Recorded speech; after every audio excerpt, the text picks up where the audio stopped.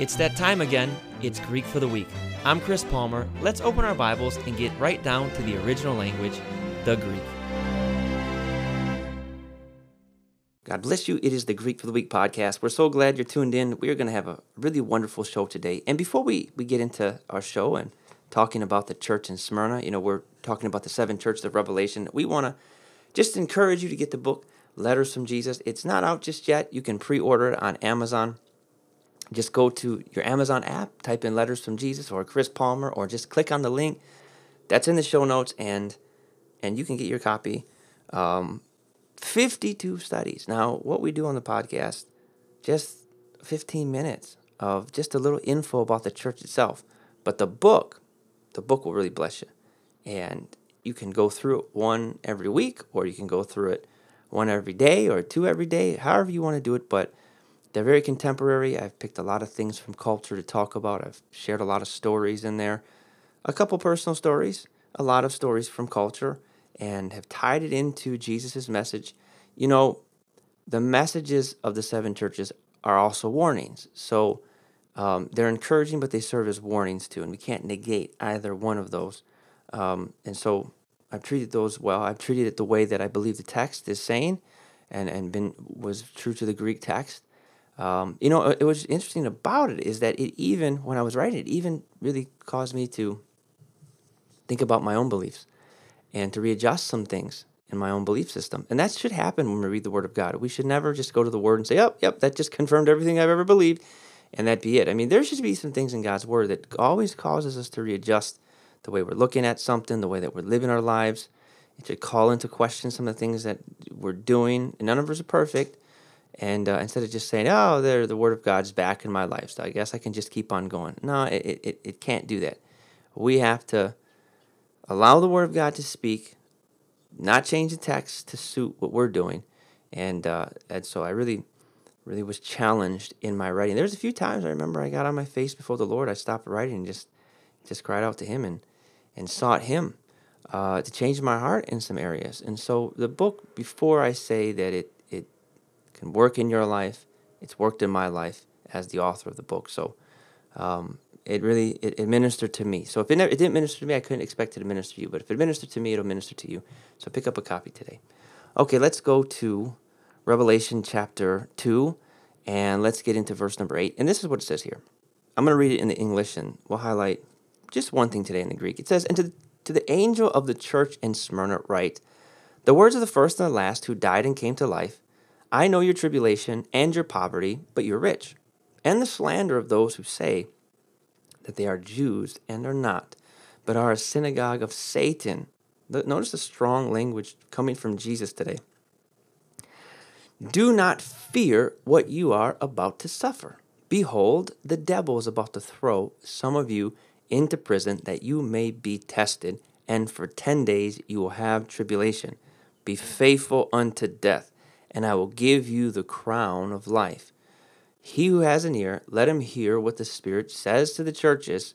The one who conquers will not be hurt by the second death." Now,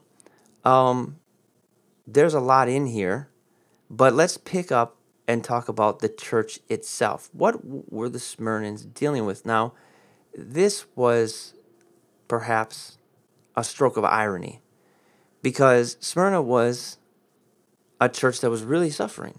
They were really going through a lot, and them and the Philadelphians were the only 2 churches that Jesus didn't really give a rebuke to. He encourages them, tells them to be lifted up, gives them a word to hold on to, gives them hope. But Smyrna was going through probably the most difficult time.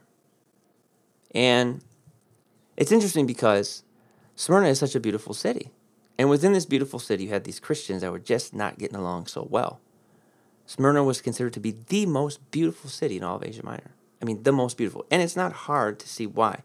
I was there in 2011, and when you get there, where Smyrna's at, you don't really see a lot of the remains of Smyrna because it's buried under the modern city of Izmir, which is a gorgeous city. We met up with some friends that were there. They weren't my friends, they were friends of the people I was with. And we had dinner, and it just was a really good time together. And palm trees, coastal line along the Aegean Sea, good food, modern. I mean, it's just what you expect from a city.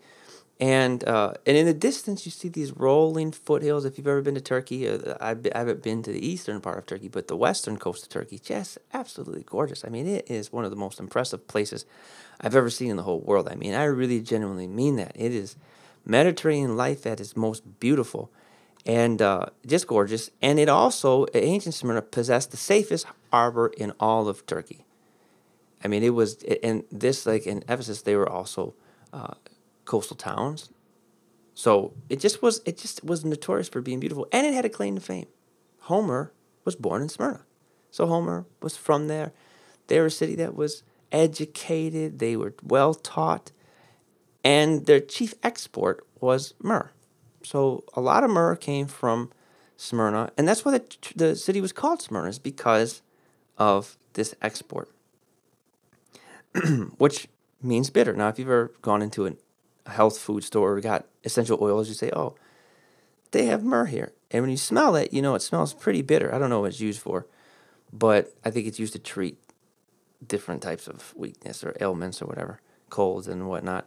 But it's bitter and it smells bitter. And that's why the city was called Smyrna, because that's the Greek word for bitter. So, but I also think that it serves as a prophetic label, because while you have all these people living a sweet life and enjoying the pleasures of an easy life in a beautiful city, there's a church here that is experiencing bitter trials, bitter difficulties, and bitter tribulations, and it was the Smyrnian church. Now, if you've ever gone through something difficult and have gone through one of the most bitter times of life, you understand that one of the most difficult parts about facing suffering is seeing everybody else enjoying their lives, going about having a good time, going about enjoying things, and you're stuck suffering all alone. And the biggest question that you ask yourself is, why is this happening to me? Why am I experiencing the bitterness? Why everybody else is experiencing the sweet things of life? Why do I have to go through this? It may not even be you going through it. Somebody else might be going through it, and you're thinking to yourself, why do they have to go through this?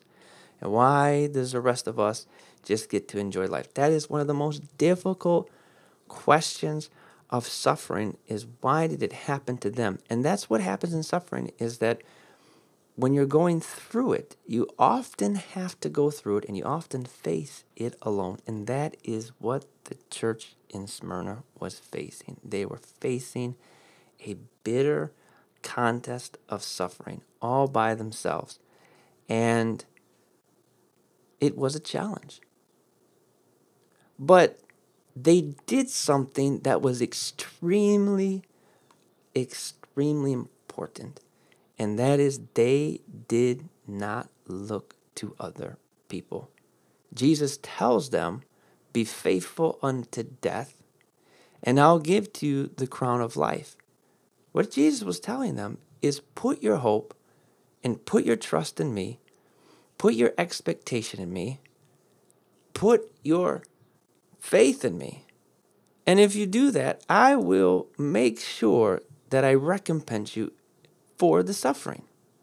And so when we go through suffering, the most important thing that we have to remember is not to look around to everybody else. When we're going through something difficult, our eyes have to be focused on Jesus. Because in the midst of suffering, in the midst of trials and difficulties, God's grace is at work in our lives. In the midst of the most difficult thing you ever go through, it's there and it's working, and God has given you everything that you need in that moment to sustain yourself. Whatever you're enduring right now, whatever you're going through, there is a measure of grace for you in that circumstance.